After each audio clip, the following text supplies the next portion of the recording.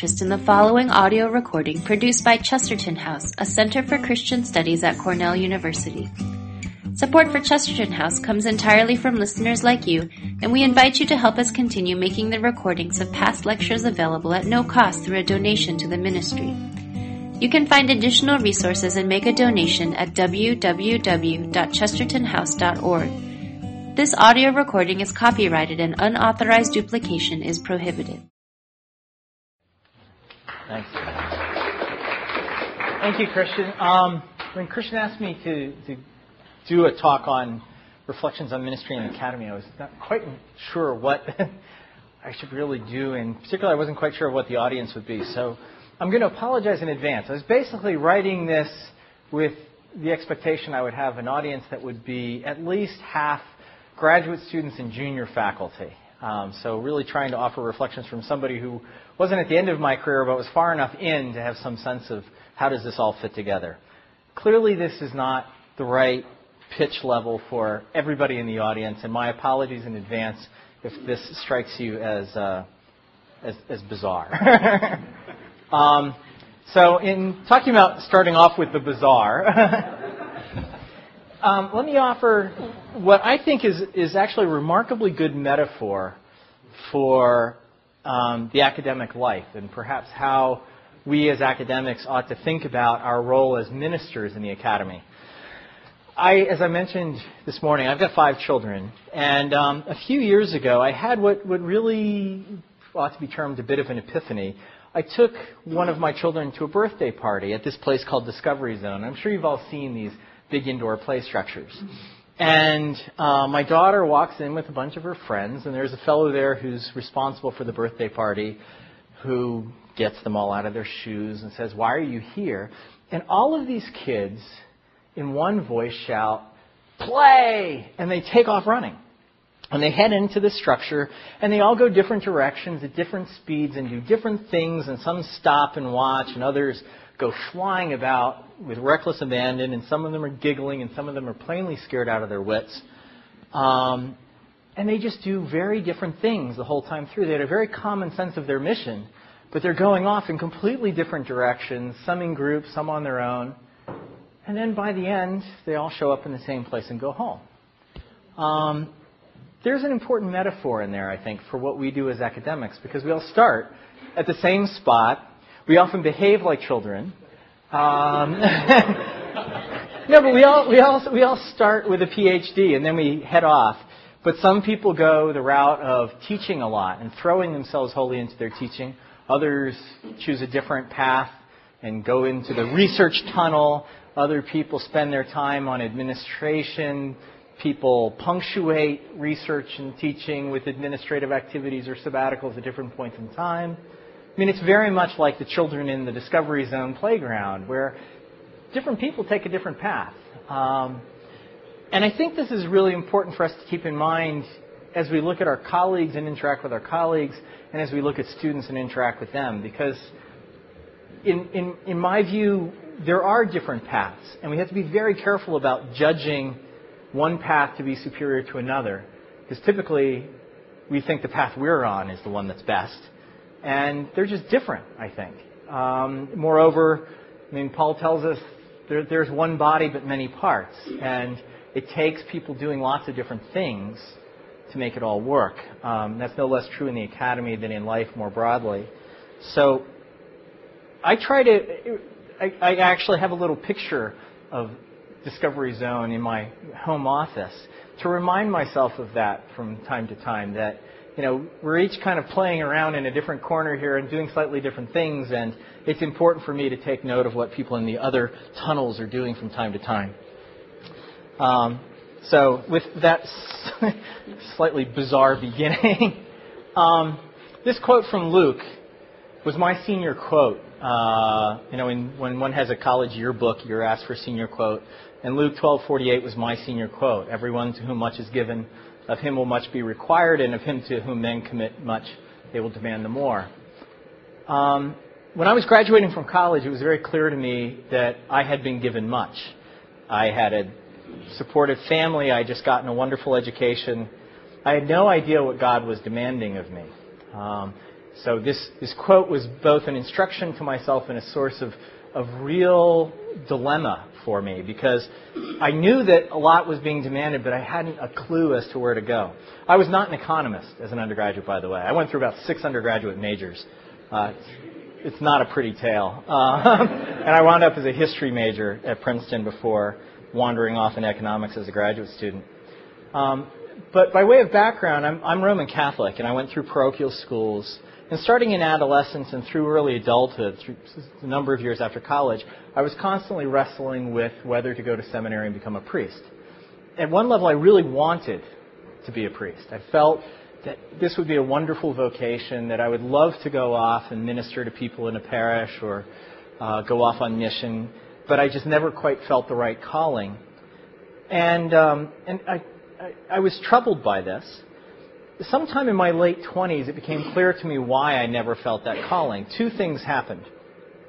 First and foremost, I met and married my wife, Clara, and we started a family, and it became clear to me that I was called to be a husband and father, and at least as of now, that's incompatible with being a Catholic priest.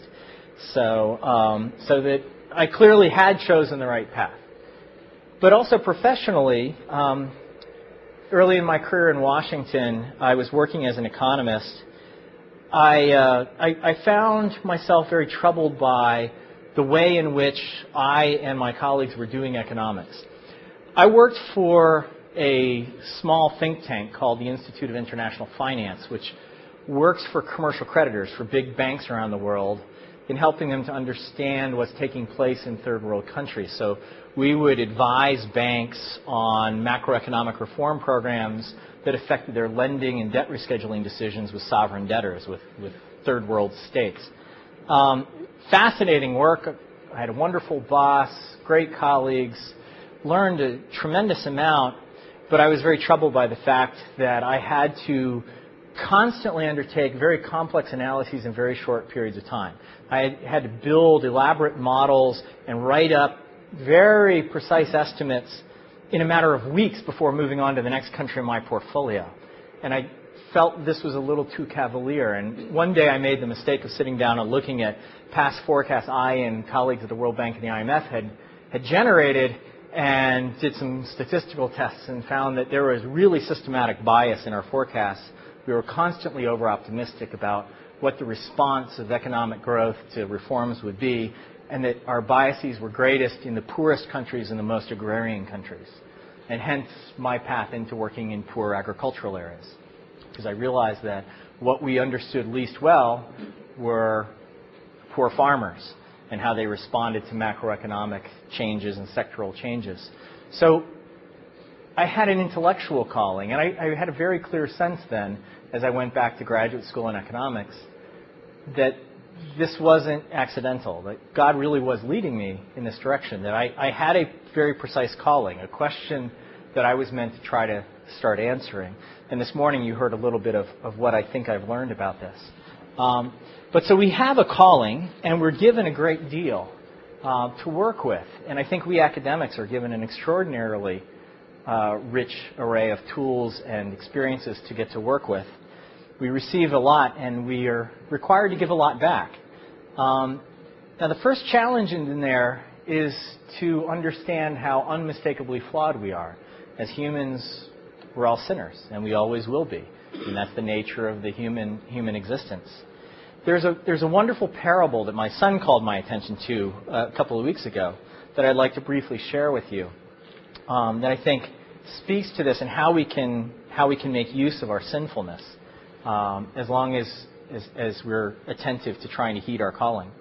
The parable goes something like this. There's a man in a small village, wherever you'd like it to be. India, I think, is where my son told me this is supposed to be, but it doesn't much matter. And every day he goes off with 2 water jugs on a stick. I don't know how many of you have ever seen people carrying water long distance. Have a stick across your shoulders and water jugs on either side. And he goes to fill these water jugs each day. And one pot is flawless, and the other pot has a crack in it. And when the man comes back to his master's house each day, he's basically got 1.5 pots of water because the cracked pot leaks routinely. And the perfect pot is very proud of itself. It fulfills perfectly its mission. It was created for this and it does it perfectly. And the cracked pot is quite embarrassed by its flaw. And one day, after this water carrier has been going to and from the stream for quite some time, one day the cracked pot says to the water carrier as he bends down to fill the pot, "I'm sorry, you have to work much harder because of my flaws. You labor to fill this jug with water and take it back to your master, and I lose half of it on the way for you, and as a result you have to work harder, and I apologize to you." And the water carrier turns to the pot and just says, "Look at the flowers as we walk back." And so they walk back, and when they get to the master's house, the cracked pot again says to the water carrier, "The flowers were indeed lovely. It made the walk much more pleasant, but I still feel very badly." And the water carrier says, "You don't understand. I've known all along you were cracked. And I planted seeds along the side of the path. What you didn't notice is that the flowers are only on your side of the path. There are no flowers on the other side. And the fact that you leak allows me to grow flowers and pick them and come back and decorate my master's table with them. And this brings him great pleasure. Your flaws are a great source of beauty for us." And I think I really liked that story. This is another example of how we learn from our children or our students, I guess. We all have these flaws, and the question becomes, how do we put them to good use? One of my deepest flaws is that I have a very short attention span. So I'm an unrepentant dabbler, as you may have been able to tell from this morning's presentation. I dabble in lots of different topics, and I try to make use of the fact that I have a hard time focusing on one topic and really plumbing it in great depth for an extended period of time to play to my weakness, basically, and work on integration, because I'm much more interested by dabbling in lots of things. I'd like to think that to date I've done it very well, but it came about by having to fail at trying to concentrate on single things very intensely and finding I just wasn't very good at this. That's why I started off as a physics major at Princeton and got out of that pretty fast, because I just was not good at intensive physics experiments. This was not my forte. So I think there's a central message there for all of us. We all have weaknesses, and we may perform our callings best by recognizing and accepting those weaknesses and making use of them so that those weaknesses can somehow glorify God. I'd like to, before talking about academic functions, teaching and research and so forth, because I've tried to organize my thinking around those functions, I'd like to take a moment to emphasize that we all have a baptismal obligation. And I think that we're perhaps best served as we set about our daily work as academics. And this is in particular where I offer these sorts of reflections to graduate students and junior faculty. I think we're often best served as we set about our daily work if we think in terms of what are our baptismal obligations as Christians. We're baptized as prophet, priest, and king. And what do those mean? Well, a prophet is called to seek and speak truth, right? We're to accept our talents, to use them wisely, even if our labor is not always for righteous masters. And we serve diligently and humbly, trying to speak truth to power, even at risk to ourselves. It's not always popular, but it's an obligation. We need to seek and speak truth. This is obviously manifest in the research and teaching missions of the academic. Our obligation is to seek and speak truth and to try to convince others of truth as best we know it, as best it's revealed to us. We're also baptized as priests. We're called to contribute to the sanctification of the world from within. Doesn't mean that we're flawless. We're not. But we're called to help manifest Christ to others through teaching, through reconciliation, through forgiveness. This is perhaps where academics have the hardest time, I think. It's very difficult for us to minister to one another, especially through things like reconciliation and forgiveness. Academics seem to have an uncommon capacity to hold a grudge. Finally, we're baptized as kings, and in our kingly mission, we're called to serve.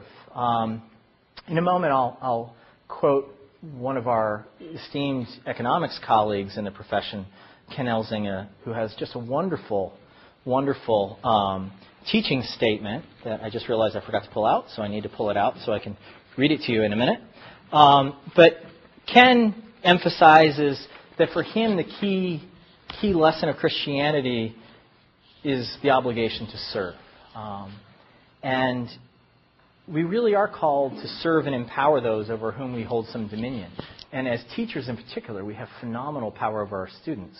I think we fail to recognize this sometimes because we remember being students ourselves and we don't think we're that different. But just take some time to talk to a couple students you know really well and hear how scared they are of most of your colleagues. And I think you'll realize the power you hold over them and therefore the obligation you have to serve them. So let me talk about functions now in a somewhat random sequence. I start with teaching because I think it's the most obvious link to our Christian mission as academics. Jesus' disciples called him teacher, and that should convey to us what an extraordinary honor it is to get to work with young people in shaping their minds and their hearts, and in particular in helping them to try to discern God's will for them, to help them to uncover the talents that God has vested in them that are often hidden. I mean, when I think back on my undergraduate years, going through half a dozen or however many majors I went through, it was pretty clear to me that I hadn't a clue of what talents I'd been given or what I was supposed to do with these. And fortunately, I had a couple of very good faculty who weren't bashful about telling me that I was plainly heading in the wrong direction, or that, you're pretty good at X, why don't you try that for a little while? And that was just an enormous benefit to me, for which I'm forever grateful. We really need to work with students, just as Jesus worked with his disciples, to help them learn the basic truths of the world, to help them to understand God's will for them, and to help them to summon the courage to venture out into a sometimes pretty cynical and hostile world and to serve God in the face of unspeakable evil in some cases. That there really is evil out there that they will confront regularly, and they need to be prepared to stand up to it. Let me quote directly from Ken Elzinger's personal statement of teaching philosophy. And I've got the website address there in case people are particularly interested in retrieving this for themselves. Ken is a very distinguished economist at the University of Virginia who's also written a series of wonderful novels that use economic principles to solve mysteries. If you just want to be amused, go read some of Ken's. He writes often with colleagues these novels under a pseudonym of Marshall Jevons. Marshall and Jevons were two of the classic neoclassical economists. So it's a pseudonym that itself is meant to be a bit amusing.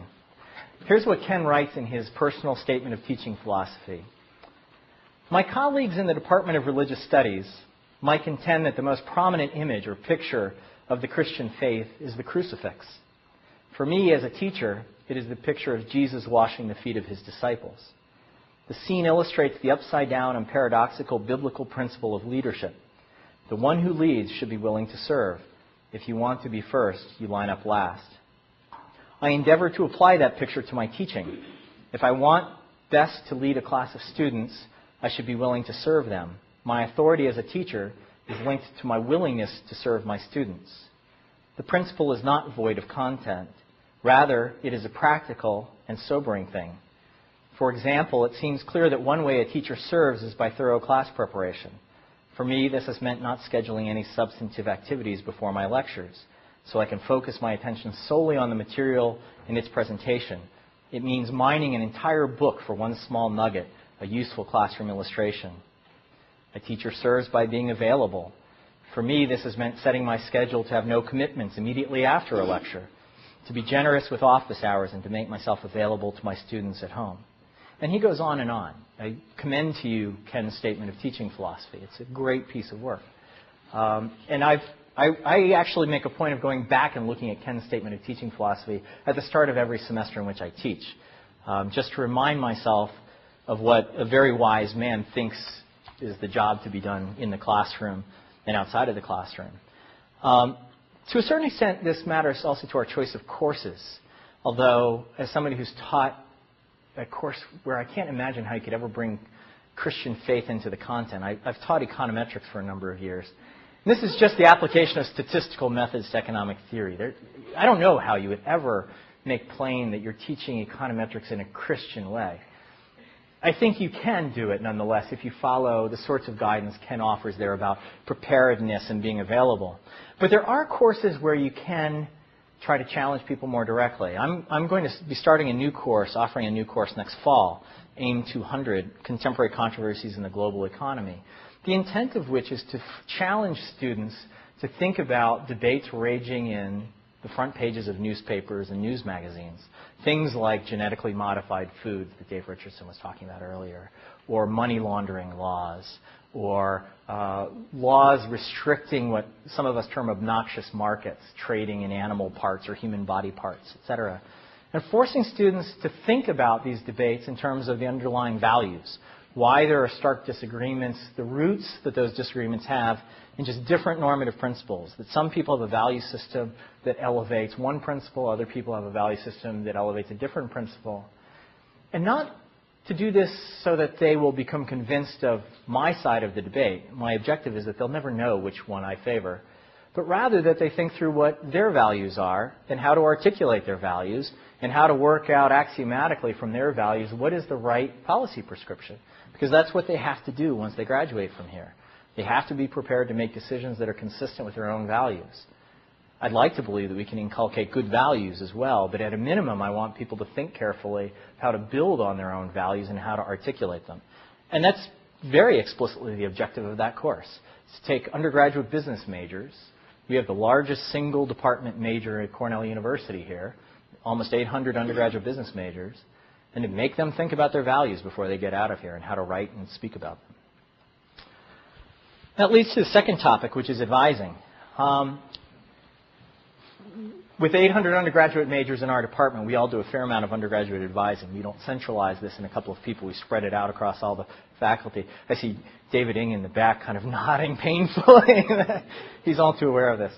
I sit my new freshman advisees down each year at the start of the semester, and some of you may know this parable. I tell them the parable of the rocks in the jar, because I think it's perhaps the most important principle that they need to learn when they're starting off their undergraduate career. The principle goes like this. You take a big jar, and then you take a number of rocks, and you fill them up until you can fit no more rocks in the jar. And you ask, is this jar full? And students seeing the rocks and seeing the jar and seeing you can't get any more rocks in will typically say yes. At which point, take a bit of sand and start pouring sand in among the rocks. And then sand starts spilling over the edges and say, is this jar full?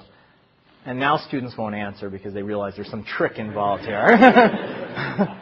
And then take a glass of water and start pouring water in between the grains of sand, and it will absorb a certain amount of water before it starts sloshing off the end.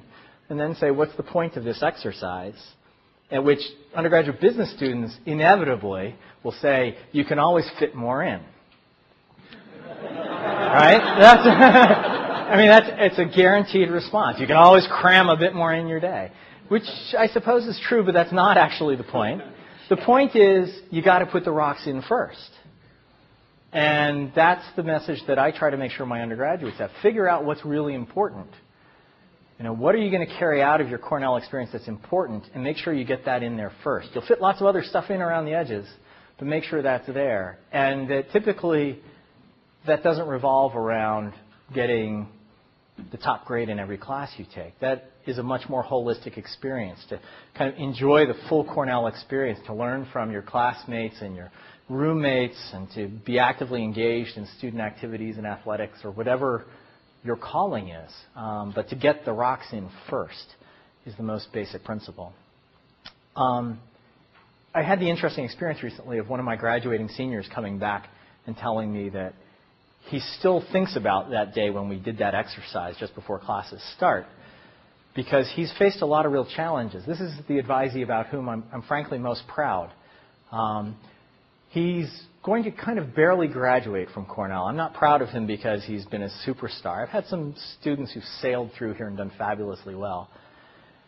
But he faced some real challenges. He had 3 deaths in his immediate family in his first 3 semesters at Cornell. His father, a brother, and a grandfather who was very close all died separately. It wasn't one big car accident, separate causes. And this was a real challenge for his family. And he's been a tremendous support for his mother.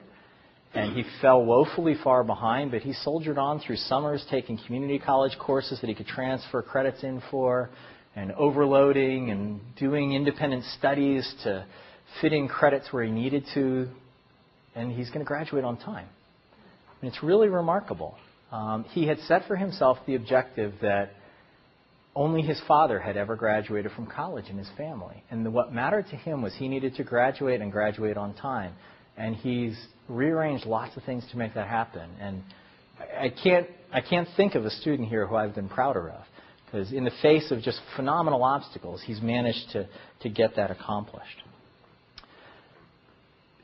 Advising graduate students is a very different kettle of fish, as many of you know. In advising graduate students, I think the task is less being kind of a bit of a counselor or parent to just acculturating graduate students to become scholars. Making the transition from being a student to a scholar is not easy, as all of us recall painfully as we try to figure out how to start writing our dissertations. And so I try to work pretty hard to get my graduate students involved in research and going to conferences and just getting a sense of what is the business of being a researcher.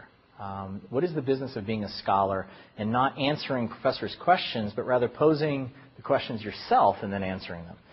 It's a fundamental difference. The biggest challenge I face in advising students, whether undergraduate or graduate, I think, is recognizing, I'm going to come back to this question that I raised this morning of grace, recognizing that students are all graced by God. That each is special just because they're creating God's image. And it's a temptation to always think of the brightest students as the most special. Or the star point guard of the Cornell basketball team is one of my undergraduate advisees. And, my kids think this is incredibly cool, right? They all want to come to the basketball games and go say hi to Karan. And that's great. He's very special indeed, and he's a very gifted basketball player. But just because he's a gifted basketball player doesn't mean he's somehow more special than anybody else created with different gifts. And I think the real challenge we face as advisors is to identify and help students identify for themselves what their gifts are. For some people, it's obvious. You can hit a three-point shot all the time, or you always ace tests. For other students, it's much harder. But they're there.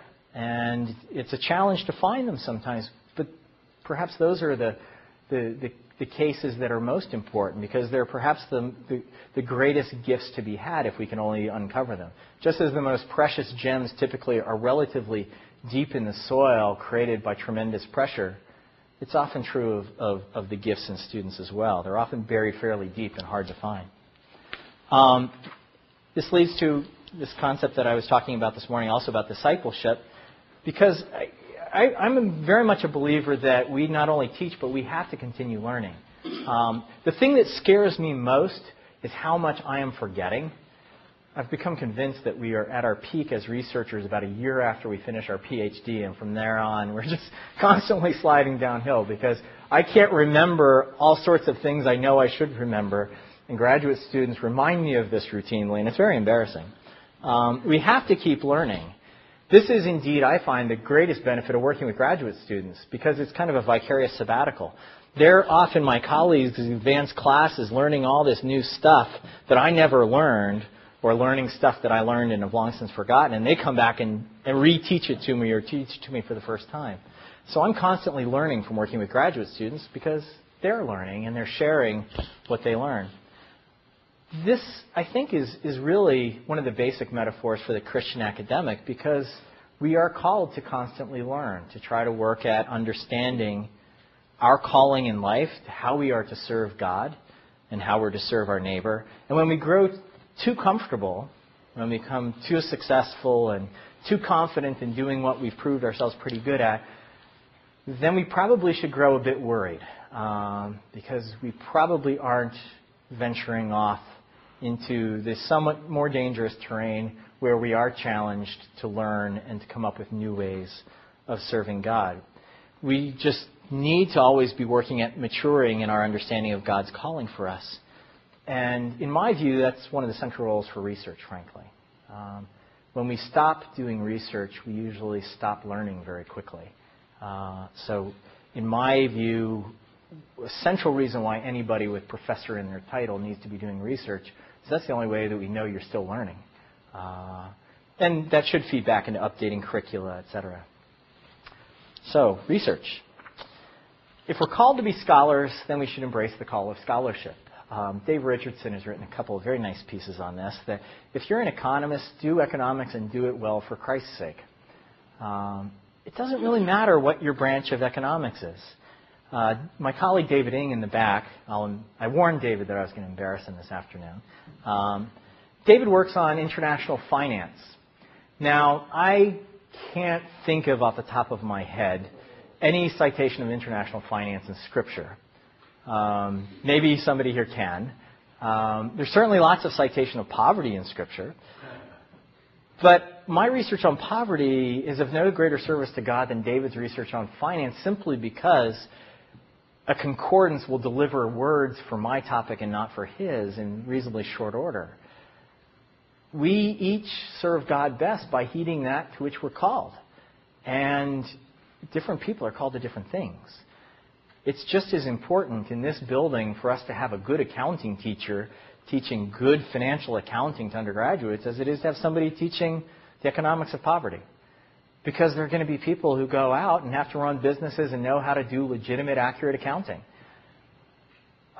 We need to be very careful about somehow raising up on a pedestal work that is immediately and obviously relevant to the gospel messages of caring for the poor. It takes a big apparatus to make the world work the way that God wishes it to work. And I've become increasingly convinced over time that there's perhaps too much emphasis placed within the Association of Christian Economists, for instance, on those of us who work on the economics of poverty, or those who work on the history of economic thought and its relationship to theology or spirituality. Those are important topics, yes, but they're no more important than econometrics or finance or industrial organization or macro or any of a bunch of other topics. That our key challenge is to heed God's call to us and to seek and profess the truth, whether or not it's popular. And the last part on research is really knowing one's audience, I think. Those of us who work on topics that are inherently applied, when I'm in Madagascar, I'm not talking to a bunch of academics. So if I speak in technical terms, my research has zero impact and zero usefulness. You have to know your audience. I have gotten very used to, over time, talking to policymakers and learning the jargon of World Bank-ese for governments that are working with the World Bank and designing poverty reduction strategies. Because my research has to be able to translate into their language if it's to actually make a difference. And I liken this to a certain degree in speaking in tongues. Because, I show up at the Econometric Society and I talk about structural heteroscedasticity and mean estimation. And then a week later I'm sitting in Kenya talking about how many roads to build in northern Kenya. And these are kind of opposite ends of the continuum at one level. But we have to be thinking about our audience. This is one of the traps I think many of us fall into. I know I fell into this trap for a while before somebody embarrassed me publicly into learning how to speak clearly to non-specialist groups. We get so caught up in our research that we don't realize that nobody else knows what we're thinking about, and that they're not thinking about these things at the level we are, and they aren't used to the language or the theory, and we really have to lay it out in basic terms and go from there. We do better when we do that. Service and outreach. David Mustard, who's a brilliant young economist at the University of Georgia, and I wrote a little essay, about 9 months ago now, that was published in the Journal of the Association of Christian Economists called The Ministry of Referees and Discussants. There are some copies of it on the back table if anyone's particularly interested.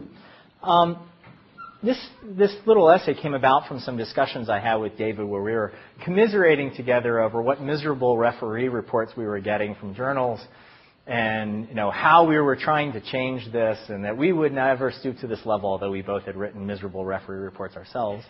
And it really prompted me to think. I'm very grateful for these discussions with David because it forced me to think hard about the things that we don't value at all in the academy. Which are perhaps the most valuable opportunities for ministry. There's no material return to writing referee reports. Or Steve and David and Paul spent time reading my paper before you all showed up here and thinking through their comments, and they get no return from this whatsoever. This is purely a service. And it's often, I think, those sorts of service opportunities that create the greatest opportunity for us to really reflect on our ministry as Christians in the academy. That there is a corporate project, and I use the term corporate not in the sense of business-oriented, but in the terms of corpus, or the body of Christ. There is a corporate project of developing and discovering and being a witness to truth. And the fact that my research uncovers particular truths, or Paul's research uncovers particular truths about poverty, doesn't mean that it ends there. What's perhaps most important is what we do as a community. And we contribute to that in lots of ways, some of which we may get recognition for, most of which we won't. Most of the great work is not done by any of us. And what little we do that's very good is inevitably building on the great tasks of others. Or as I think it was Isaac Newton who said, we all stand on the shoulders of giants. That what you accomplish is made possible by that which has been accomplished before your tasks began. There's a wonderful paper in economics, in the economics of economic development, called the O-ring theory of economic development by the Harvard economist Michael Kramer. As many of you might recall, the Challenger disaster was caused by a rupture in an O-ring, a tiny little piece in a very elaborate spacecraft. This thing cost, I think it was like $4. An O-ring was almost the least expensive part of the shuttle. And it ruptured and the shuttle went up in flames, tragically. And the point of Kramer's O-ring theory of economic development was that it's often not the big things, it's the little things that make a difference. That the biggest accomplishments all rest on small, typically overlooked acts or small, typically overlooked pieces. An O-ring in the case of a space shuttle. And I think that is very true in the academic life. Before I came to Cornell, I was at another university in a department that became utterly dysfunctional, primarily because there was no service. Everybody was in it for themselves after a while. There was very little cooperation between people. It wasn't that people were vicious towards one another. It was just that they were uncooperative towards one another. And an atomistic department collapses in on itself pretty quickly. One of the things I most like about the department in which I have the pleasure of working now is that it's a really wonderful group of people who spend a great deal of their time and energy helping other people out, getting no recognition for it whatsoever, and they don't mind. And they really do see value just to the collective enterprise. And it's a wonderful example to me day in, day out. I look down the hallway and see some of my colleagues who pour a lot of their heart and soul into things that, to the economist, should be valued at zero. But they don't. And that makes you think about, well, what really is their value system? What do their preferences look like, to think like an economist? That they clearly aren't valuing what this is going to mean for their next merit pay increase. They're doing it because they think it's the right thing to do. And maybe there's something I should be learning from that. This is perhaps best captured by the hymn line, "They'll know we are Christians by our love." Although I would offer the caution there to my junior colleagues, that doesn't mean be a patsy. It is important to serve. It's also important to say no, because you're called to multiple things, to research and to teaching as well as to service. And the thing that can chew up faculty fastest is being on a million committees that keep minutes and waste hours. We need to say yes to God, and that doesn't always mean saying yes to every person who comes around to ask us. Before concluding, I want to talk about public profession of faith. I'm obviously willing to stand up in my own building with little flyers going around that this is a Christian fellowship conference and that I'm speaking at. I'm willing to be identified publicly as a Christian by my colleagues. And I know I would hazard the guess, I don't know the numbers, but I would hazard the guess that most of my colleagues who take their Christian faith seriously will not publicly identify themselves as Christian economists. I mean, Dave Richardson is a prominent economist and very well known to have an active Christian faith. But there are quite a number of very prominent economists who are devout Christians but almost nobody knows this.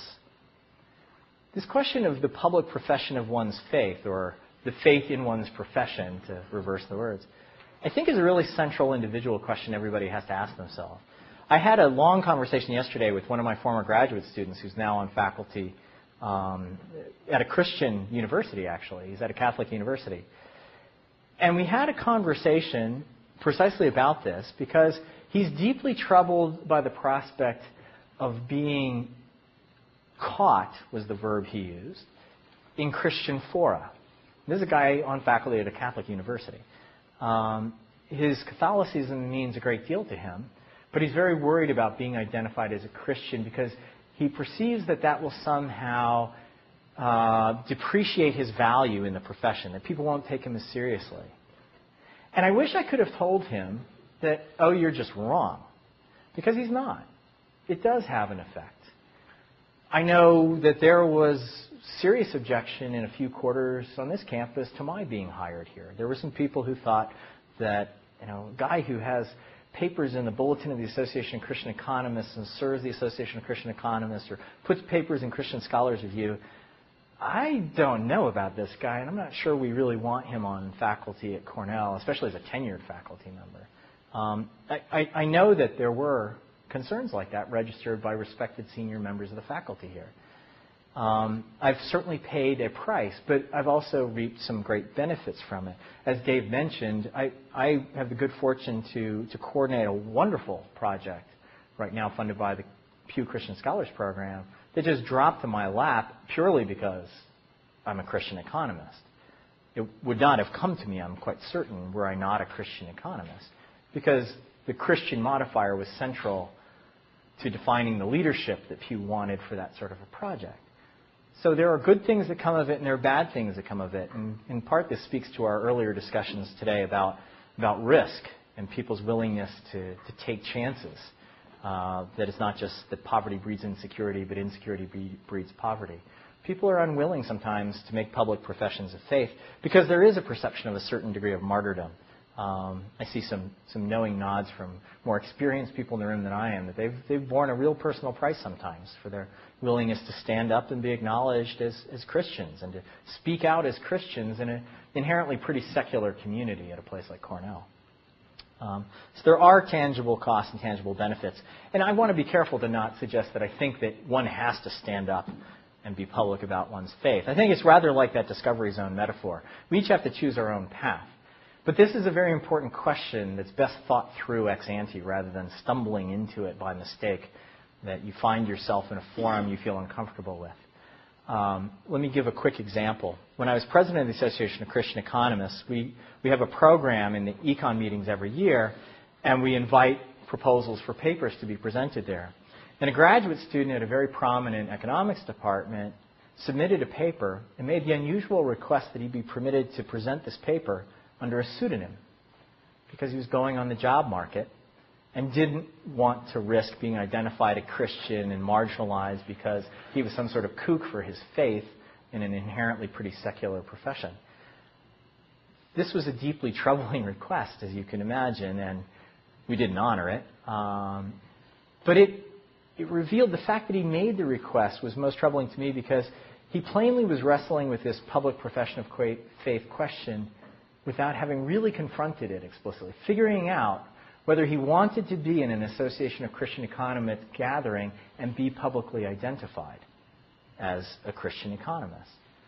You can't kind of go halfway on that one. You're either presenting at the Association of Christian Economists meetings and you are publicly professing your faith, or you're not presenting there and you go ahead and practice your faith just like you do otherwise, but you're more anonymous in your faith. But the idea of presenting under a pseudonym revealed a certain unwillingness to come to grips with a very basic question that each of us face at some point along the road. I'd like to end by talking about the importance of thinking about what we do outside of the university. One of the real reasons why I became an academic was the personal concerns I had as my wife and I started having a family about pursuing a Washington career. The culture of career in Washington is, I think, absolutely stifling for family life. The days are long, the travel is great, cost of living is terrible, all these sorts of things that really wind up impinging on life, on family life the way my wife and I wished to lead it. And one of the great blessings of being an academic, I find, is the freedom we enjoy to basically schedule things around our family's demands. It's really important to take care of your family. I try to emphasize this to my graduate students who are married or have kids, that if your wife or your kids or your husband aren't happy, you're not going to be productive. Make sure you're taking care of them. And that's no less true for the rest of us.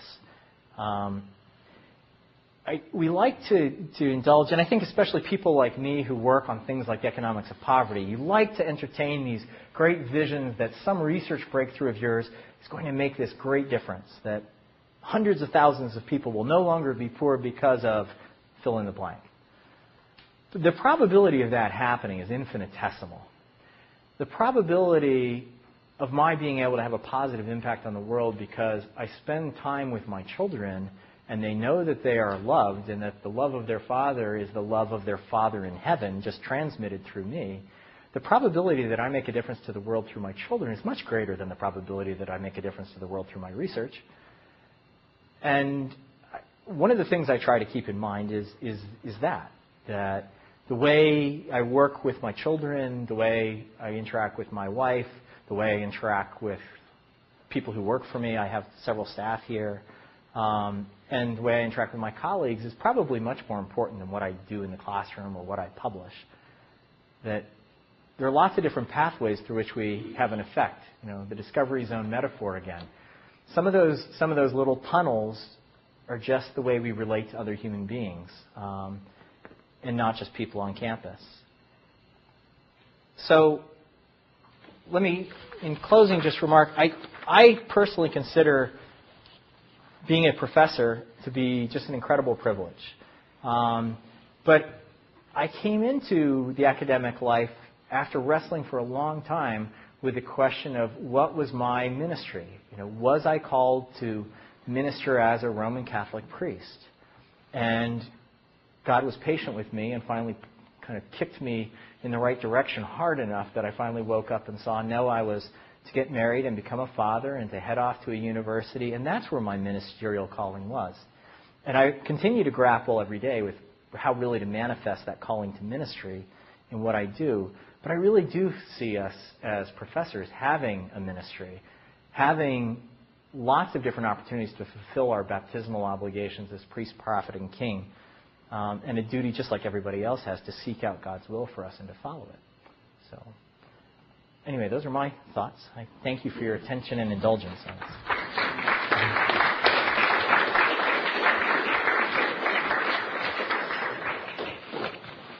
Well, as we move into some question and answer, feel free to help yourself to anything over here if you'd like. And let's just open it up now.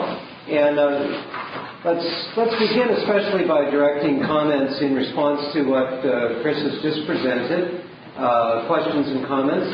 And then as we move on, feel free to ask questions regarding some of the material that we submitted. I have a question, and maybe this can be a tie-in between the afternoon and the morning too. It's a broad topic, but as you presented, I really appreciate it. I began to think about the concept of humility and the humility that we're called to as Christians.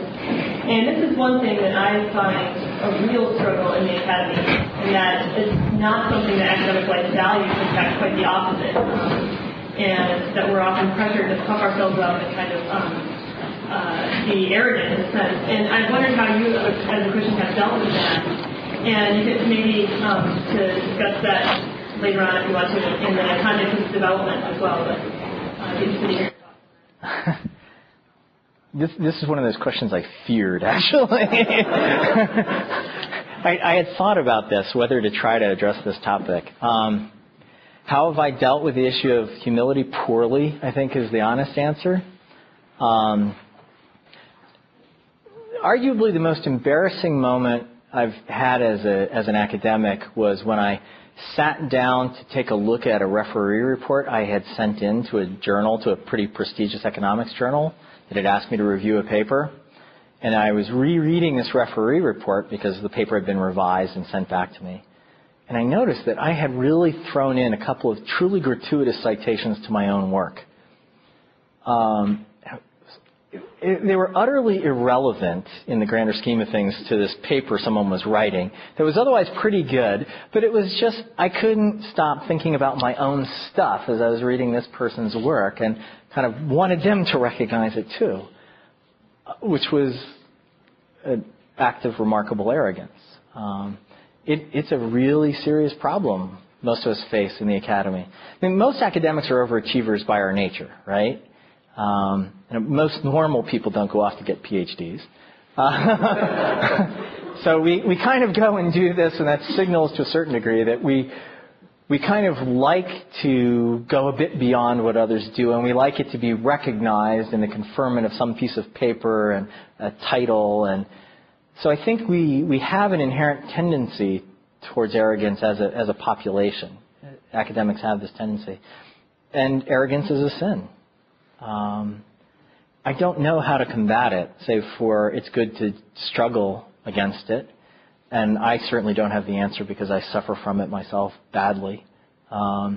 It's a real problem in development topics, to transition to the morning's conversation.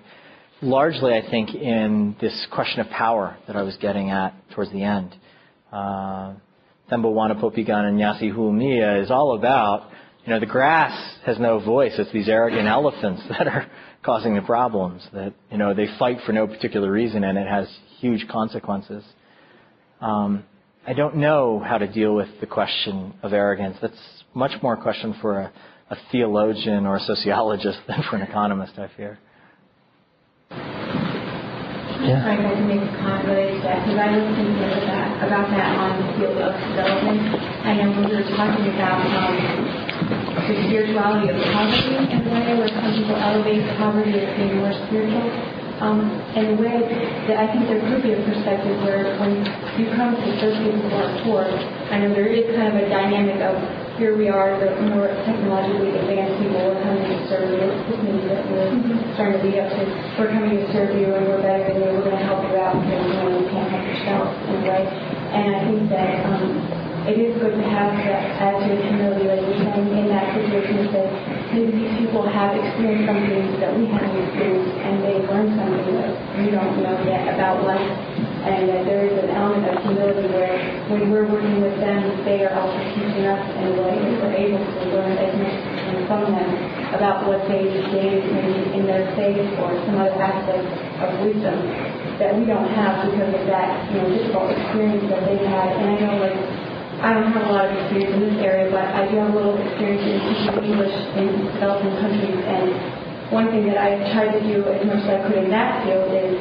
using their own culture, their own history, their own knowledge as much as possible, and letting them teach me while I'm trying to teach them the language in the classroom. And that's just kind of an exchange that I really enjoy, and it has worked for me a lot that way. But I don't know, in different fields, I can work together in that way to learn from each other and not to make it so much I'm here to help you because we're from the West and we're more technologically advanced than you and we have all the answers to your problems. And I think a lot of contemporary critiques of development often come along that line. I know the World Bank and the UN, for example, have increased their focus on participatory kind of development planning in an attempt to kind of supersede some of those power structures and to bring other voices into the discussion. I don't know if you have anything to add to that. Yeah, I think these are very good points, and this is a really important advance of the last 15 or 20 years in development thinking, to take participation seriously, to not just show up and say, here's a technology, use it. There is a danger in this, however. If we were working on development in 1492 and you asked people, should you sail westward for an infinite period of time, everyone would have told, the popular wisdom was no. So a participatory choice over technology would have been stay home. Just because everybody believes it doesn't make it right. I mean, this is the prophetic calling we have, right? To seek and to communicate truth, even if it's not popular. Indigenous knowledge is a very important ingredient. I mean, I work primarily in agriculture. And local peoples have a very rich understanding of the agroecosystems in which they work. And Western scientists coming in can often misread it pretty badly. There are plenty of stories of true disasters. One of the communities I work in, Food for Work programs propagated prosopis mesquite trees, thinking this was a great way to produce fuel wood. But mesquite is a very rapid reproducer, and it took off across the countryside, and it's semi-toxic to sheep and goats, on which these people depend. And so these mesquite trees have taken over, and they crowd out grass, and they hurt the gastrointestinal tracts and the teeth of these small ruminants, and it's just an unmitigated disaster. And it was imposed on these communities over their objections by better knowing outside experts. That's a great tragic example of how we could learn from people saying locally, no, we need something that the sheep like, and I just tried to feed them some leaves and they don't like this.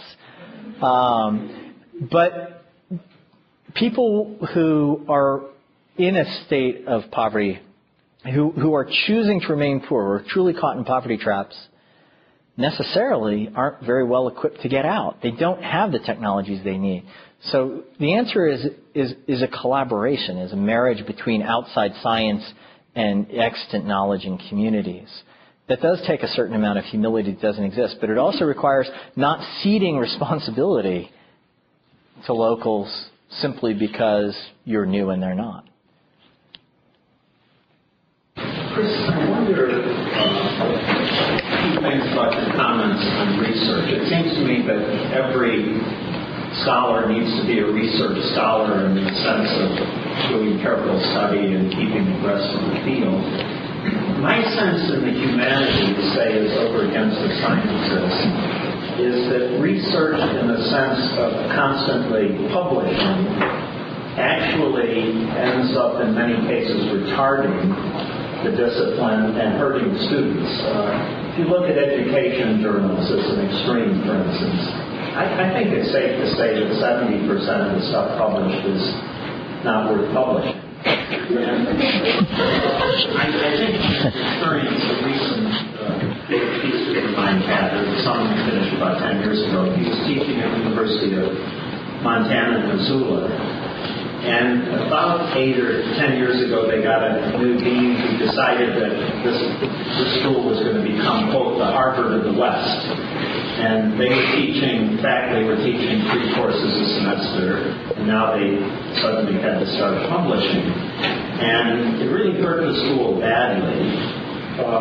My sense in the humanities is that the constant pressure for newness and novelty and so on retards, in many cases, the effective transmission of the classics and helping students fall in love with the great literature and ideas that are part of this heritage. And I really am skeptical that the kind of single-minded focus on research in the sense of publishing, not in the sense of careful study, I'm skeptical that that really is that great a service.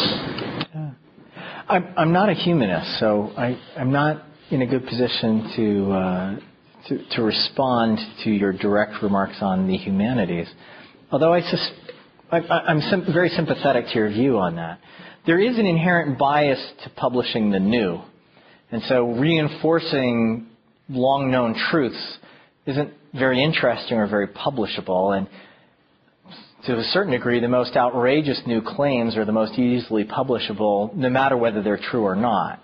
I think that that's an inherent risk in the publication business in general, regardless of field, and it may be a greater vulnerability in the humanities than in the sciences, either the natural sciences or to a lesser degree the social sciences, because we have a little bit clearer standards in the sciences of evidence.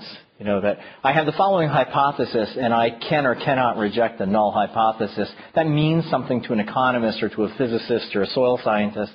It's not quite clear what that means to somebody writing in history or writing in classics. So I'm very sympathetic to your concerns on this. And my point is clearly not publication for publication's sake, but rather research to continue to challenge yourself to understand things that you haven't understood before. and to revise your understandings. Let me offer a quick example. I had for many years a practice of, I have a special interest in students from developing countries. So I tend to take disproportionately graduate students coming from developing countries because I feel I have a particular ministry to help produce scholars who will repatriate and contribute to the scarce stock of human capital in the sorts of countries in which I work. And so I had a standing policy that I would not take students who wouldn't commit to going back upon completion of their degree. And I told them ex ante I was not going to write them letters of recommendation for academic jobs or World Bank jobs or anything in the U.S. or in Europe unless their country was in the middle of a civil war or something like that. That sure, there would be extenuating circumstances, but as a rule of thumb, if I supervised them, they were going back because they weren't going to get a job here. And I've been challenged in that, and I've had to revise my position on that. There's a brilliant economist at New York University named Jan Yarko, whose PhD is from Cornell. Absolutely brilliant economic theorist who never returned to Ghana. He teaches at NYU. And he probably does more for Ghanaian higher education than any academic in Ghana. He's founded a private university in Ghana using the proceeds of a pretty generous NYU faculty salary. He has taken on administrative jobs. He's the vice provost at NYU now, precisely because he wanted to learn administrative skills in a first-rate university so that he could go back and train his Ghanaian counterparts on how to do this. And he takes a couple of months every year to go back to Ghana. So he remits to Ghana more in dollars every year than he would have ever made in Ghana had he returned. And he's contributing much more in the flow of ideas and energy by staying here. Now, I don't think there are many people in the world like Ya. But Ya's example has forced me to confront the fact that, my old kind of simple black and white rule was probably wrong.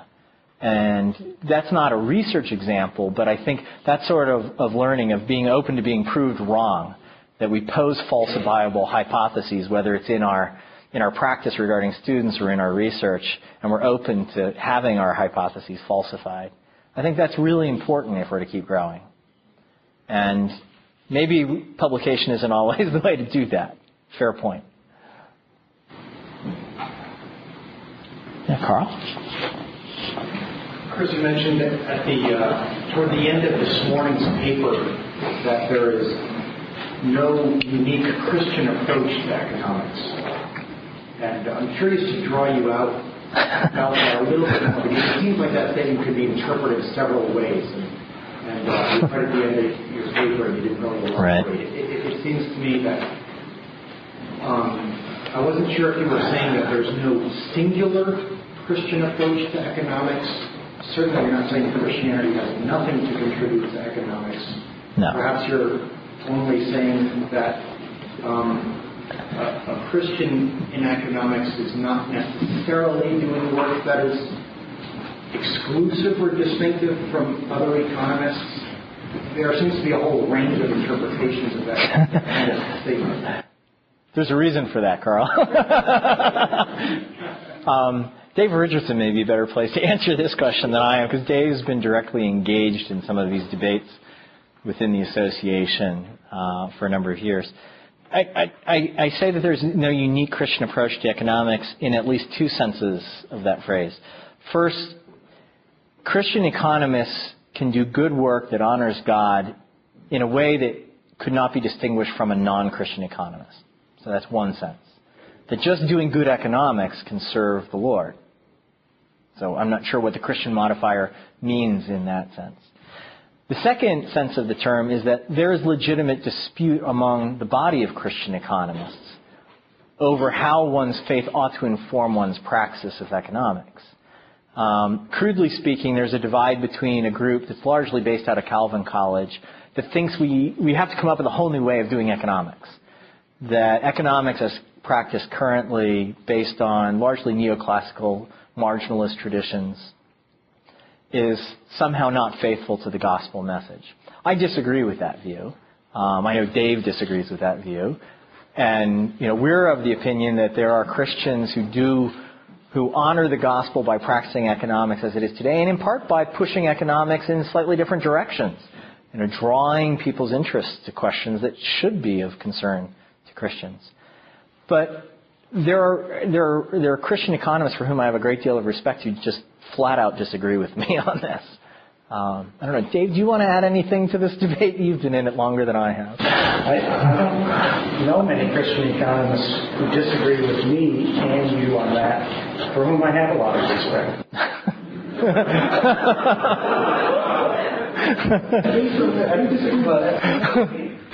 Accurate. I mean, I put it in a jocular way, but it's also true. So I'm interested in who you have in mind. And Dick? view that the two of you are distancing yourself from is the view that being a Christian in economics necessarily requires you to do things differently. Right, exactly. Exactly. The marginal analysis is somehow heretical. And if you read Marsden carefully, that's Marsden's position too. Right. Interesting. But Marsden would say that about all disciplines. He does. Not as much. I mean, I think that's kind of interesting because I think in some ways of reading sociology, and I'm going to go out to this here, and even anthropology, I would have some problems with as a Christian, methodologically speaking. I think they're not faithful to all of reality and are missing some serious aspects that, as a researcher. Oh, okay. You turned it a little different. Yeah, maybe that was helpful for me to sort of tease out what I'm saying. So, certainly some things that economists do in methods are very problematic. I don't know. For example, deceit. And do experimental research on deceit or optimal undermining of coalitions. And that's just morally objectionable. So I can see what you mean. I don't know if it's a comparison between the disciplines and that kind of way. I don't know economics well enough to be able to make that kind of assertion, but I do think that I know sociology well enough to make that kind of assertion.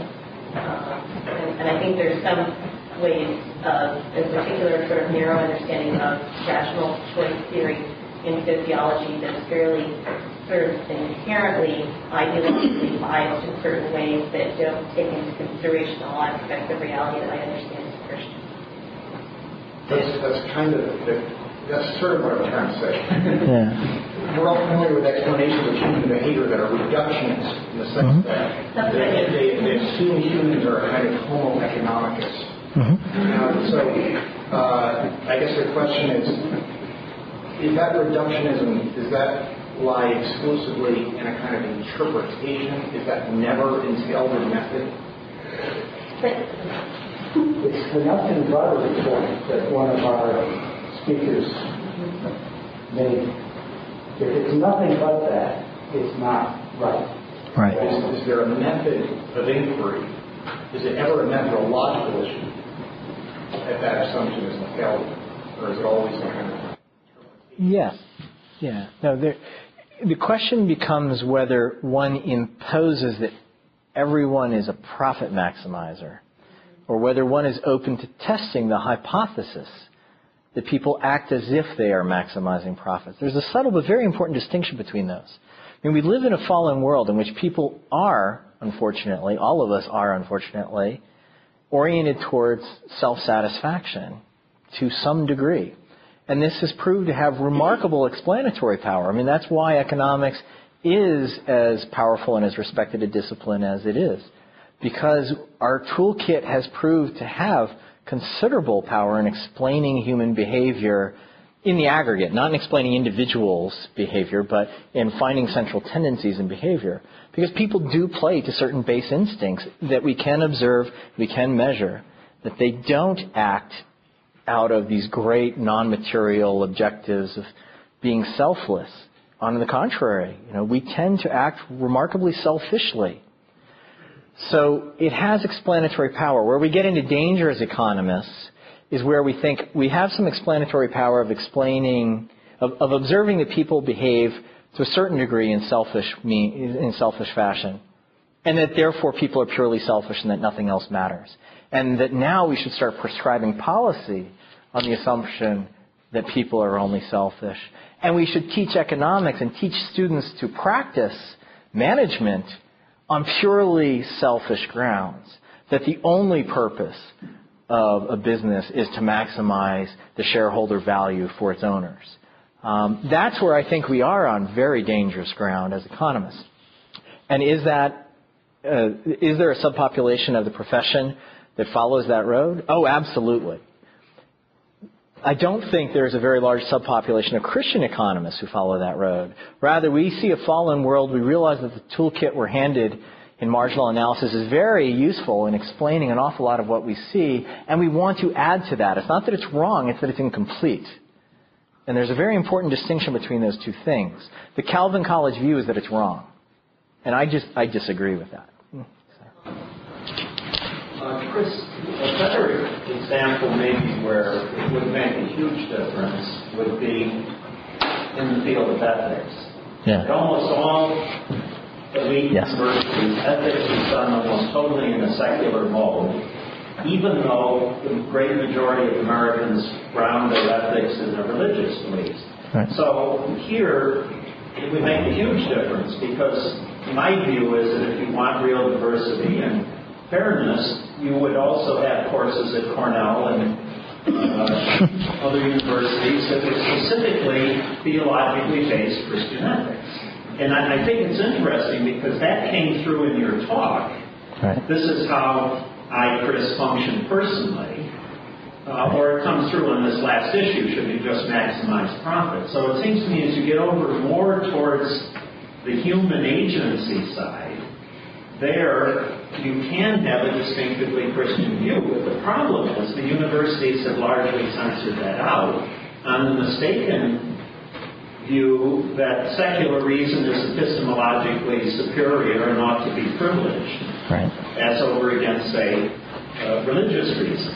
And I think that's where the problem comes. You get it also in departments that deal with areas like child development and here at Cornell and human ecology. The biases in some of these departments are just palpable. They absolutely will not consider certain approaches to marriage and human sexuality and child nurture and so on because their ideological commitments don't permit it. So it seems to me that in some areas there is a distinctive Christian approach to the subject matter. Clearly, ethics would be one of them. Yeah. Oh, I'm not dismissing that there might not be distinctly Christian approaches to some disciplines. I just don't think there is a distinctly Christian approach to economics. Which is, I think, what Carl's question was, because I had this somewhat leading remark at the end of the morning's comments. I don't see that as a big issue in economics. Others do. I don't. Keep pressing this a bit more. I think that what's being hinted at is that there will be including other ways of knowing or other categories of information as a Christian that would be informed by your worldview. And there might be, as a result of that, asking some questions that a non-Christian might not ask.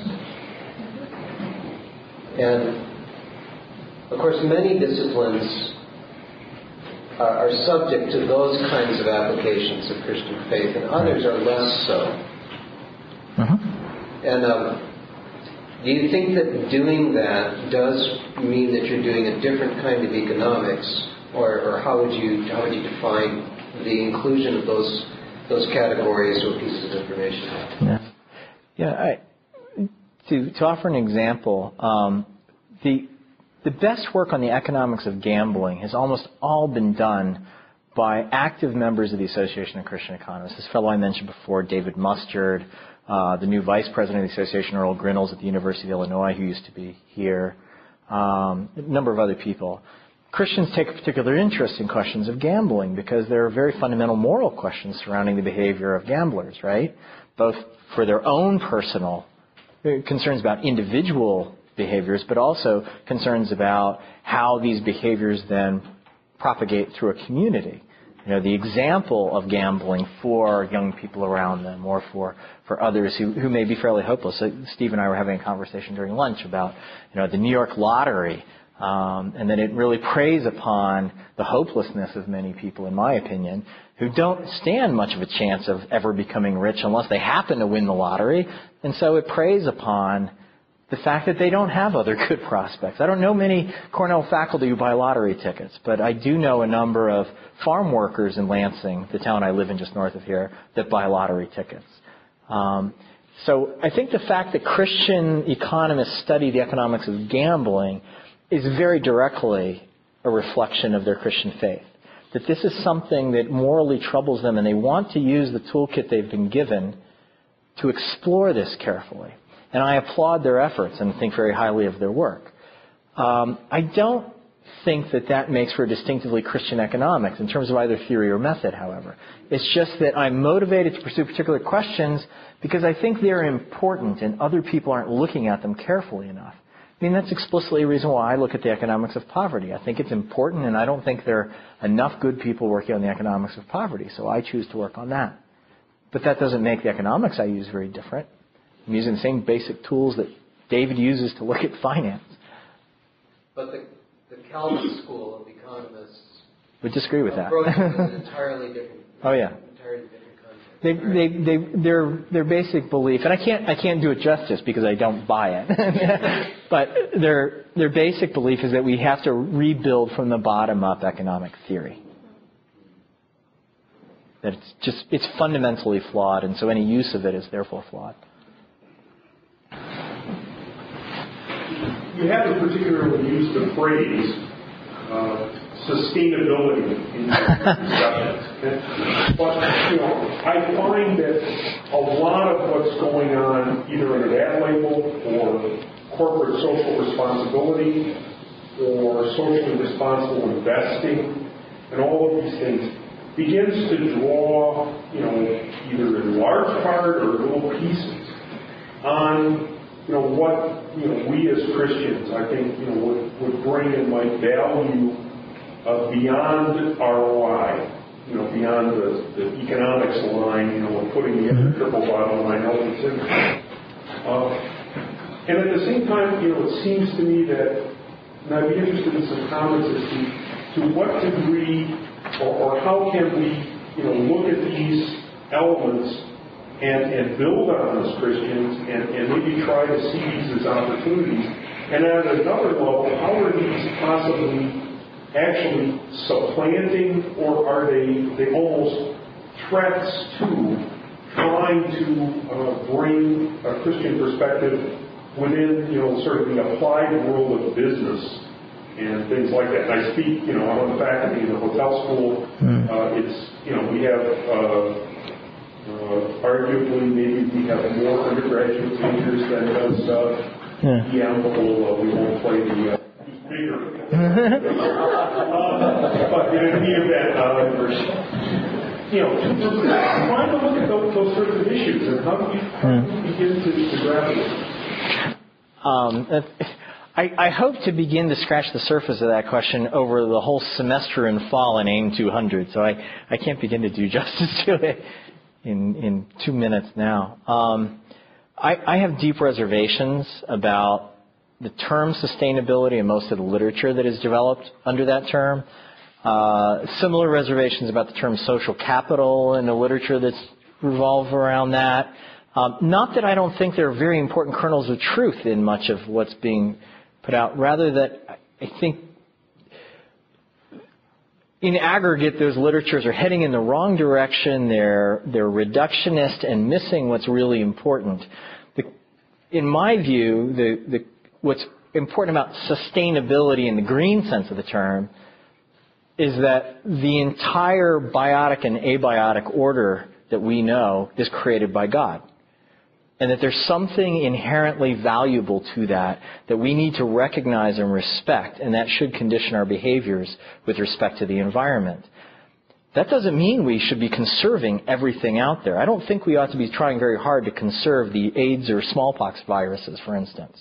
But those are clearly a part of the biotic community of the earth, right? So absolute preservation of biodiversity, I think, is absurd. And I can't imagine that it's God's will either. Why it exists is beyond me, but the relationship is more complicated than sustain everything. It's respect that which God has created. Similarly, the idea of social capital that has become quite a fashion in economics and the social sciences more broadly is recognizing the obvious truth that people's networks of relationships matter to their well-being and to the behaviors in which they engage. And, at one level, this is just so obvious that it almost doesn't merit comment, right? But the flip side to that is that disciplines like mine haven't accommodated that well enough. But in trying to quickly make up for lost time, we're tending to do it in a very bad, sloppy way. And what's needed is to take a little bit of a step back and rethink what social relationships really mean in the context of economic behavior. And that's much of what this Pew Project Dave referred to on identity and community and economic behavior is all about. It's trying to get at those things. So that's, I fear that's not really even an indirect answer to your question, but I'm sympathetic to the ideas that we need to be thinking about more than the bottom line, that it's not just about maximizing return on investment. There are also other things that matter, social relationships, respect for the created order, but that doesn't mean that the kind of mainstream of those literatures is actually helping us much yet. And we need to be pretty careful about just jumping into it head first and teaching our students those literatures aggressively, because I'm not sure they're taking us the right direction. Yeah. Do you happen to know if the Calvin approach to economics is generalized to all academic disciplines? I have no idea. I have no idea. Others would know better than I. Meaning that the people think that they have to rebuild them to be better fields? No, meaning that there's a Christian physics, there's a Christian chemistry, there's a Christian every academic discipline. Yeah. And I happen to know that there was a place in Toronto called the Institute for Christian Studies, which I believe did take that view. And I found it rather difficult to understand how that view applies to certain. I would agree with that. Speaking as a Scholars definitely don't take nearly as hard a line. The mathematicians I don't help and don't take that. They don't think there's a Christian mathematics. There's no. Calvin spent the time talking about the non-flat status of the mathematical objects that we work with. But the way we actually work with them is the same. I have a question of the comments related to the social and the Christian view of covenant, the role of covenant. Coming from Scandinavia, more or less Lutheran area. And it seems to me that the role of covenant is much larger there. Going south in Europe, more Catholic area, the role of church is much bigger in world tradition. Coming to this country, I'm surprised that the faith-based organization play bigger and bigger role here. And so, is that a historical reason that those who came a couple hundred years ago here, the covenant was terrible, and everything what is going through covenant is bad. And as a Christians, we are against the covenant enterprises. And so, what is a Christian view of covenant? Any political scientists in the crowd? I can't begin. I don't know. Yeah. Please don't. Easier to answer. You mentioned within your first presentation how a statistic how U.S. governmental aid has gone down progressively. And I was curious as to whether statistics that focus on U.S. governmental aid also might incorporate or not incorporate aid that's coming from the private or nonprofit sector, or to use the more common term right now, faith-based organizations. I'm curious what effect on that statistic throwing that into the equation might make. Dick Barrett and I were having a brief conversation about that this morning. The Wall Street Journal, some of you may have seen, reported, I don't remember when, in the recent past, some point, that once you add in flows from the private sector, so private foundations, private giving to charities, etc., both through churches and through secular charities, both, that once you add all of that in, their claim was that international flows from the United States to the developing world had actually increased over time. I haven't looked at the data myself. I had a brief exchange with a colleague who claims that was double counting a rather large chunk that flows to charities that is provided to charities by government. So, for instance, food aid that we supply in this country flows through NGOs. So Save the Children and Catholic Relief Services and CARE get a huge chunk of their budget from U.S. government appropriations. And so that was being double counted because you took government flows, added to that the budgets of international charities and foundations, but a certain amount of that. And once you took that out, that in fact it was still going down over time. But that raises a basic observation that is important, that we are increasingly relying on private philanthropic giving, much of it pretty small-scale stuff, each of us writing $25 check here or there to a charity, and then some very big stuff. The Gates Foundation's work on tropical diseases, as one example. So that private giving has plainly been on the rise in real terms over time. What's very important to recognize is that private giving is very heavily driven by humanitarian concerns. It rises and falls with CNN. The development investment that I'm talking about in developing stress-resistant rice cultivars, in developing goats that have higher lactation rates and are more resistant to disease, in creating trypanosomiasis tolerance among cattle in sub-Saharan Africa, I dare say nobody in this room has ever written a check for any of that and never will. The Rockefeller Foundation and the Ford Foundation funded the original Green Revolution Center investments that paid off in a Nobel Peace Prize. Their work is decreasingly in these areas. Their work has increasingly gone into other things. So even when you look at the private side, if you look at the part that I think really matters, education and developing technologies that actually can be deployed by poor people, it's all still going down. It may not be going down as fast as the purely public dollars are, but it's still going down at an alarming rate, and that's the wrong direction to go. There's been lots of very foolish expenditure of aid. I'm in the middle of writing a book. In fact, tomorrow a co-author is showing up from Nairobi. He runs food security operations in East Africa for CARE. He and I are writing a book on the future of food aid, where we're being audacious enough to try to outline what we think the next 50 years of food aid should look like, because next year is the 50th anniversary of the United States food aid programs. And this book is largely a scathing indictment of American food aid programs to date. It's been money very poorly used. But that doesn't mean that we ought to be simply cutting it all off. It just means it needs to be deployed differently. We need to have different rules. We need to change the way in which we appropriate this stuff. We need to change the way we procure it and distribute it, because right now it's just an enormous welfare program for people who don't need it. There are people who need food aid who aren't getting it because we aren't bothering to learn some very basic lessons about how to do it right.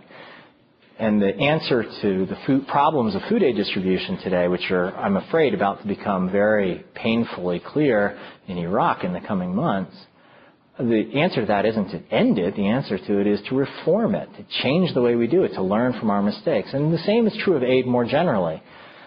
The classic argument by those who oppose international aid has been, well, lots of it's wasted. That's indisputably true. They're absolutely right.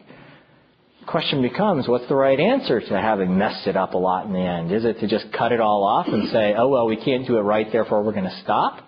Or is it to say, we therefore need to redouble our efforts to figure out how to do this right? Because at the end of the day, we are a rich nation blessed with abundant funds and abundant technologies, and we have a moral obligation to do something about suffering in the rest of the world. And the fact that we haven't got this right is an indictment of us that we need to set about correcting, and we don't correct that by just cutting it off. Now, others, I'm sure, in this room will disagree with that, and I would welcome other people's perspective on that. I've made it pretty blunt what my view is.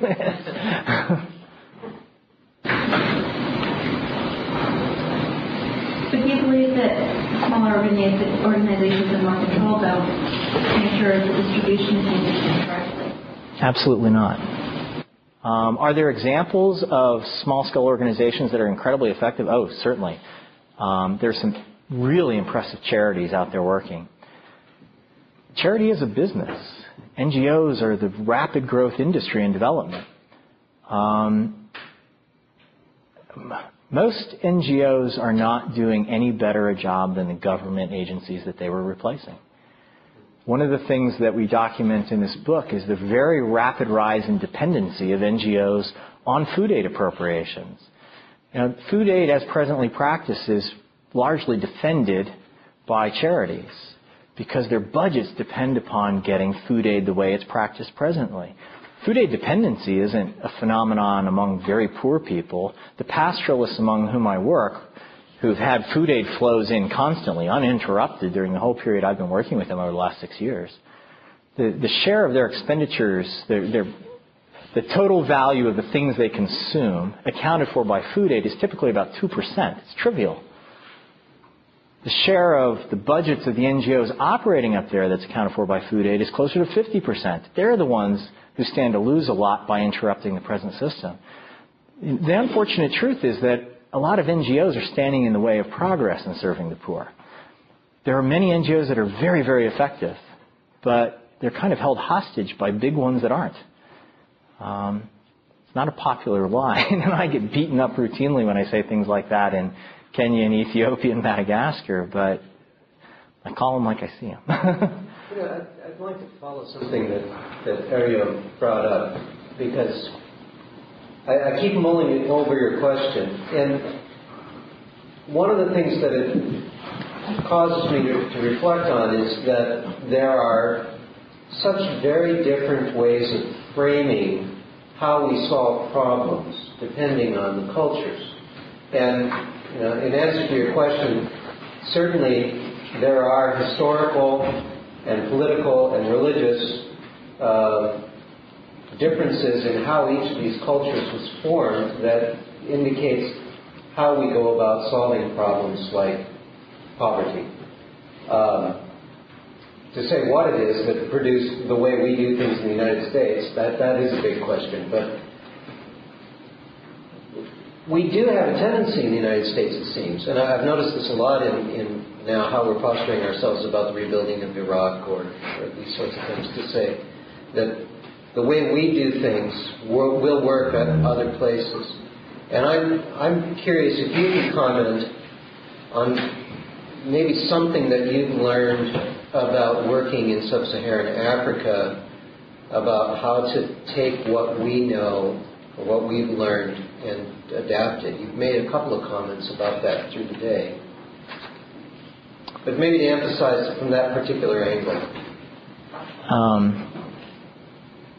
The simple answer is hard. We don't have a whole lot of experiences where it's worked remarkably well. One thing we have learned, and that we have some success in, is that you can't do it through government or charities alone, nor can you do it through the market alone, that there's some combination of these that are very important. The error for a long time in much of sub-Saharan Africa, in much of the developing world, although I know sub-Saharan Africa best, was in excessive distrust of commerce, that businessmen were somehow bad. The businessmen are the sources of most innovations, and businessmen employ people, and businessmen do lots of things that is really important to relieving poverty. Businessmen will get food to places that otherwise aren't getting it because they think there's a buck to be made in doing so. And there are important benefits to stimulating a vibrant business community. Now, does that mean that you should just let profit-minded entrepreneurs run amok? Of course not. And we've seen that too. Somalia. That's what Somalia is. Somalia has no state. There are very few NGOs that really operate effectively in Somalia today. CARE is one of the few ones that is on the ground in a bunch of places and has stayed there. Somalia is largely just a bunch of commercially oriented warlords. If you want to replicate the laissez-faire economy and you want to know what it's going to look like, go visit Somalia. And I promise you it's not a pretty sight.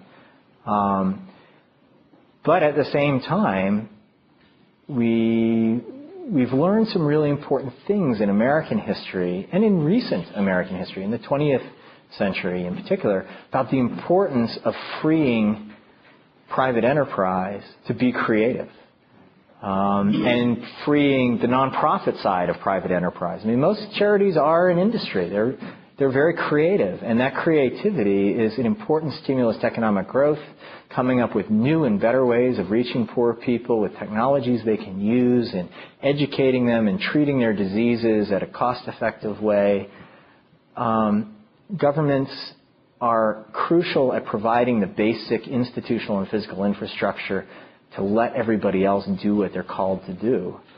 That, I think, is perhaps the most fundamental lesson of American economic history, that the land grant system, the interstate highway system, the rural electrification programs set the stage so that people all across this country could innovate and create phenomenal technological growth and employment creation that we benefit from today.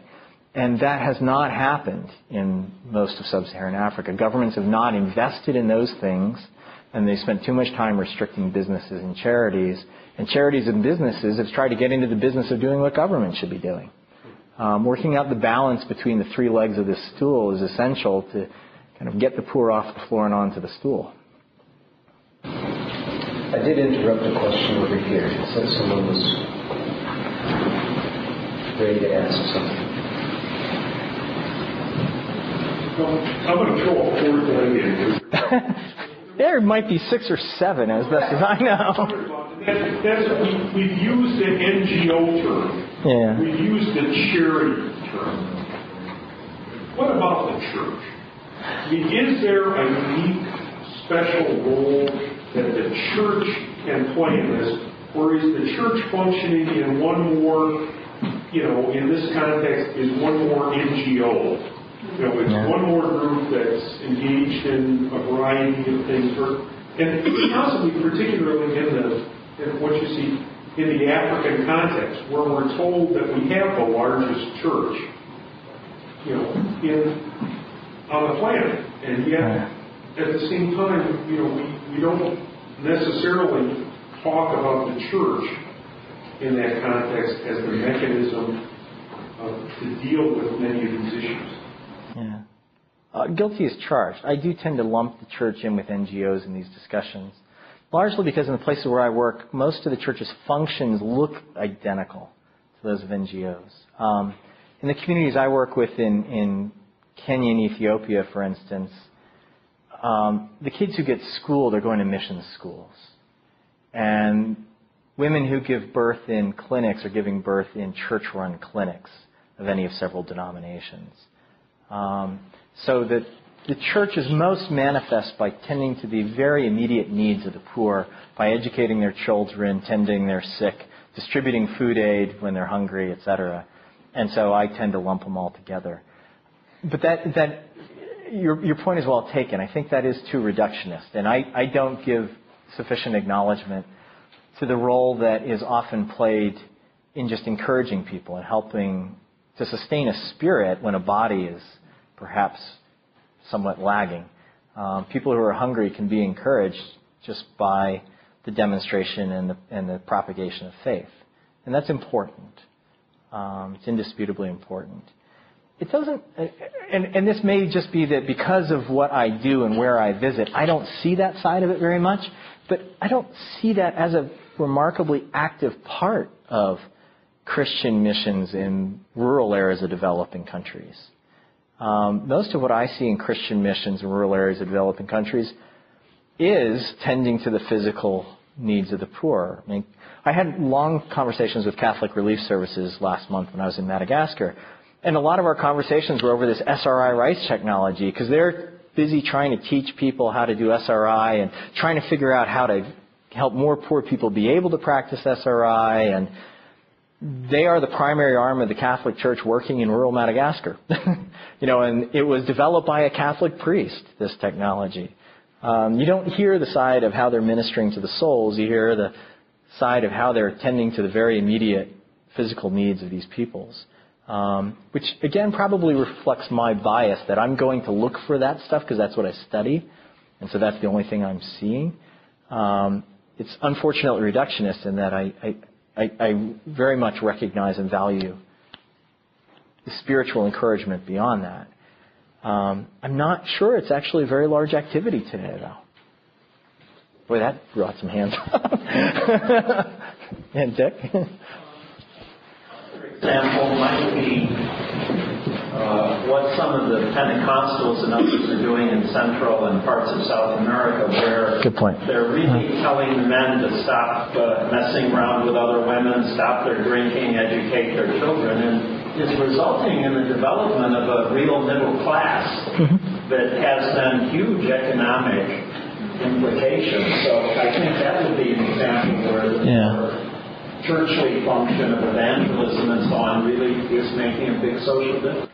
Yeah, and this is probably partly a geographic bias. That I work in areas that are borderline Christian Muslim primarily, and that I've heard a priest describe it to me in northern Kenya as our way of defending the faith is to make sure that we feed people before the Muslims do, which I considered a remarkably cynical statement, but it may be that there is a different view in the settings in which I work of what the best way to propagate the faith is.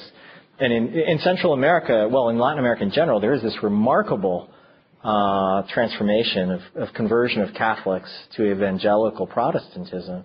And I've heard several stories along the line of what Dick just reported. And that, I guess, speaks to a little bit of the remarks I was making at the end of the morning session about the moral underpinnings of the economy.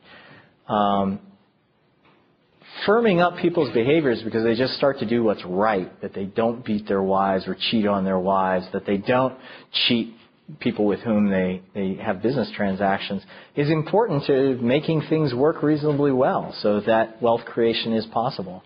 So it's not that the value of spiritual formation can be reduced to its economic indirect effects.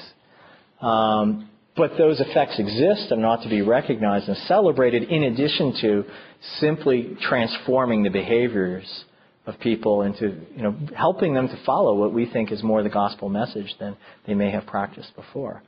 That's indisputably valuable. I don't happen to see that much of where I work, but I agree with Dick. I've heard lots of stories of that from people who work extensively in Latin America. Well, it's reminiscent of some of the emphasis that Ron Sider has been making lately, that when a Christian ministry emphasizes only care for the soul, they may bring about a moral transformation of the person, but if they don't provide for the person's structural needs of gaining job skills or of addressing the larger structural situation that prevents there from being jobs for which this person might become qualified, that moral transformation will end in demoralizing as the person is not able to better himself economically. Whereas programs that only address the job skills or the creation of jobs but doesn't address the person's soul, so to speak, doesn't bring about the change in the lives so that they can appropriate those goods that are being made available to them. So that both of those aspects need to be addressed. And it's worth mentioning that in Jesus' earthly ministry, he both tended to people's souls and to their bodies.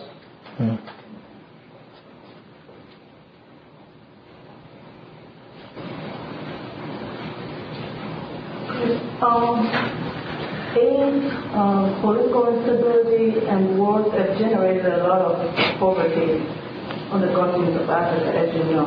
I was wondering whether you could make a comment regarding the economics of wars on the continent. They're bad. Rich people don't die as frequently as poor people die. I mean, wars are not typically fought in the plush suburbs of capital cities. They're fought in rural villages, and young men and boys oftentimes are pressed into service. I mean, there's a truly terrible movement in northern Uganda known as the Lord's Resistance Army that routinely presses into service 8, 9, and 10-year-old boys as soldiers and captures girls of equivalent age and keeps them as concubines and servants. I dare say that even in the Balkans and other places that Americans typically think of as just these kind of hellholes where war is just really ugly, you don't see things that are quite that grim as you have in northern Uganda in the battles between the Lord's Resistance Army and the Ugandan government. War is unspeakably damaging to the poor materially and morally. Imagine this young Sierra Leoneans who, when the war stopped, are now missing limbs because people would just hack off hands and legs. That this was a symbol, this was a sign that we've been here. What do you think that that's done to their, not just economic prospects, but their view of life and of humanity? I can't imagine that you have, even in a now reasonably peaceful Sierra Leone, that you've got large communities of people who are encouraged about working with other humans, who can trust others, who want to work for the common good, having seen how people will turn on one another. War is not just destructive in blowing up bridges and killing livestock or killing people. It's destructive in just crushing our spirit of what we're called to do from God. I mean, I can't imagine that God is happy with war. And war is the manifestation of human evil.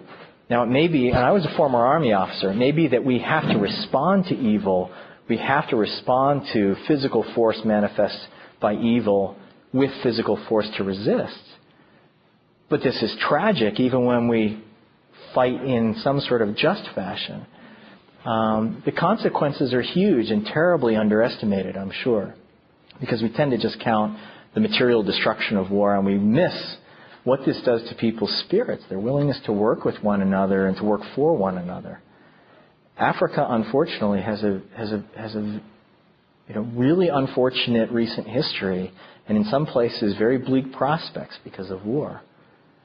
But we as Christians have a chance to make a change in terms of poverty as long as those problems persist. And the follow-up to that, as long as businesses around the world are also fueling those wars in the sense that they do business with the warlords. We really have a chance. May we not work at different levels to perhaps discourage the whole enterprise of fueling wars? Let me distinguish here between humanitarian response and development. Because I think humanitarian response has to directly tend to the victims of war. And I think we have a moral obligation to deal with war refugees, to help those who are injured, etc. That said, the economist's constant response is to focus on the scarcity of resources. We have relatively little to work with in the African continent. And we have to make difficult choices. Triage is critical. Pouring money into development efforts in southern Sudan or northern Uganda or eastern Zaire is money wasted right now. It's money that is not contributing to development because it does wind up getting sucked up in commercial operations that underlie wars, etc. We simply have to be willing to distinguish between investment in improving the structural conditions, the prospects for the poor over the long term, which can only be done in places that are peaceful. We have to reallocate money in response to these sorts of events over which we have little control. And at the same time, I think it's especially incumbent upon the church to work very actively to promote peace and to head off conflict in these places. I mean, one of the unfortunate things about the church in Africa is that the clergy have been more engaged in conflict, in fomenting violence, than I think is often recognized. I mean, in Rwanda and northern Uganda and Angola, there are unfortunately a fair number of cases of priests and ministers and bishops who've actively encouraged violence. And I see no place for that in the gospel message. And I think that, on the contrary, the religious need to be taking a stand. And by that I don't just mean those who've taken a profession of, who take as their full-time profession ministry. But all of us who profess our faith need to be prepared to stand up and argue for peace. It's central in these places. The church hasn't been as much of a force for peace as it ought to be. But there are some nice examples where it has been. In Madagascar last year, there was a contested presidential election, and the fellow who is now president won, but the former president refused to recognize this, and there emerged a split that started to turn violent. And Madagascar is almost entirely Christian, largely based on the Catholic Church and the FJKM, which is an indigenous Protestant church. And the Catholic and FJKM leaders together made appeals, went on tour, if you will, around the country to make appeals for peace. And there were only something like 12 or 15 deaths during a 6-month civil war. I suspect that their appeals for peace had an important impact on that. And now there's a very robust recovery that's begun. And I think that the religious community deserves some credit for that. Unfortunately, that's kind of been the exception, not the rule, in recent African history, as I suspect you're more aware than I.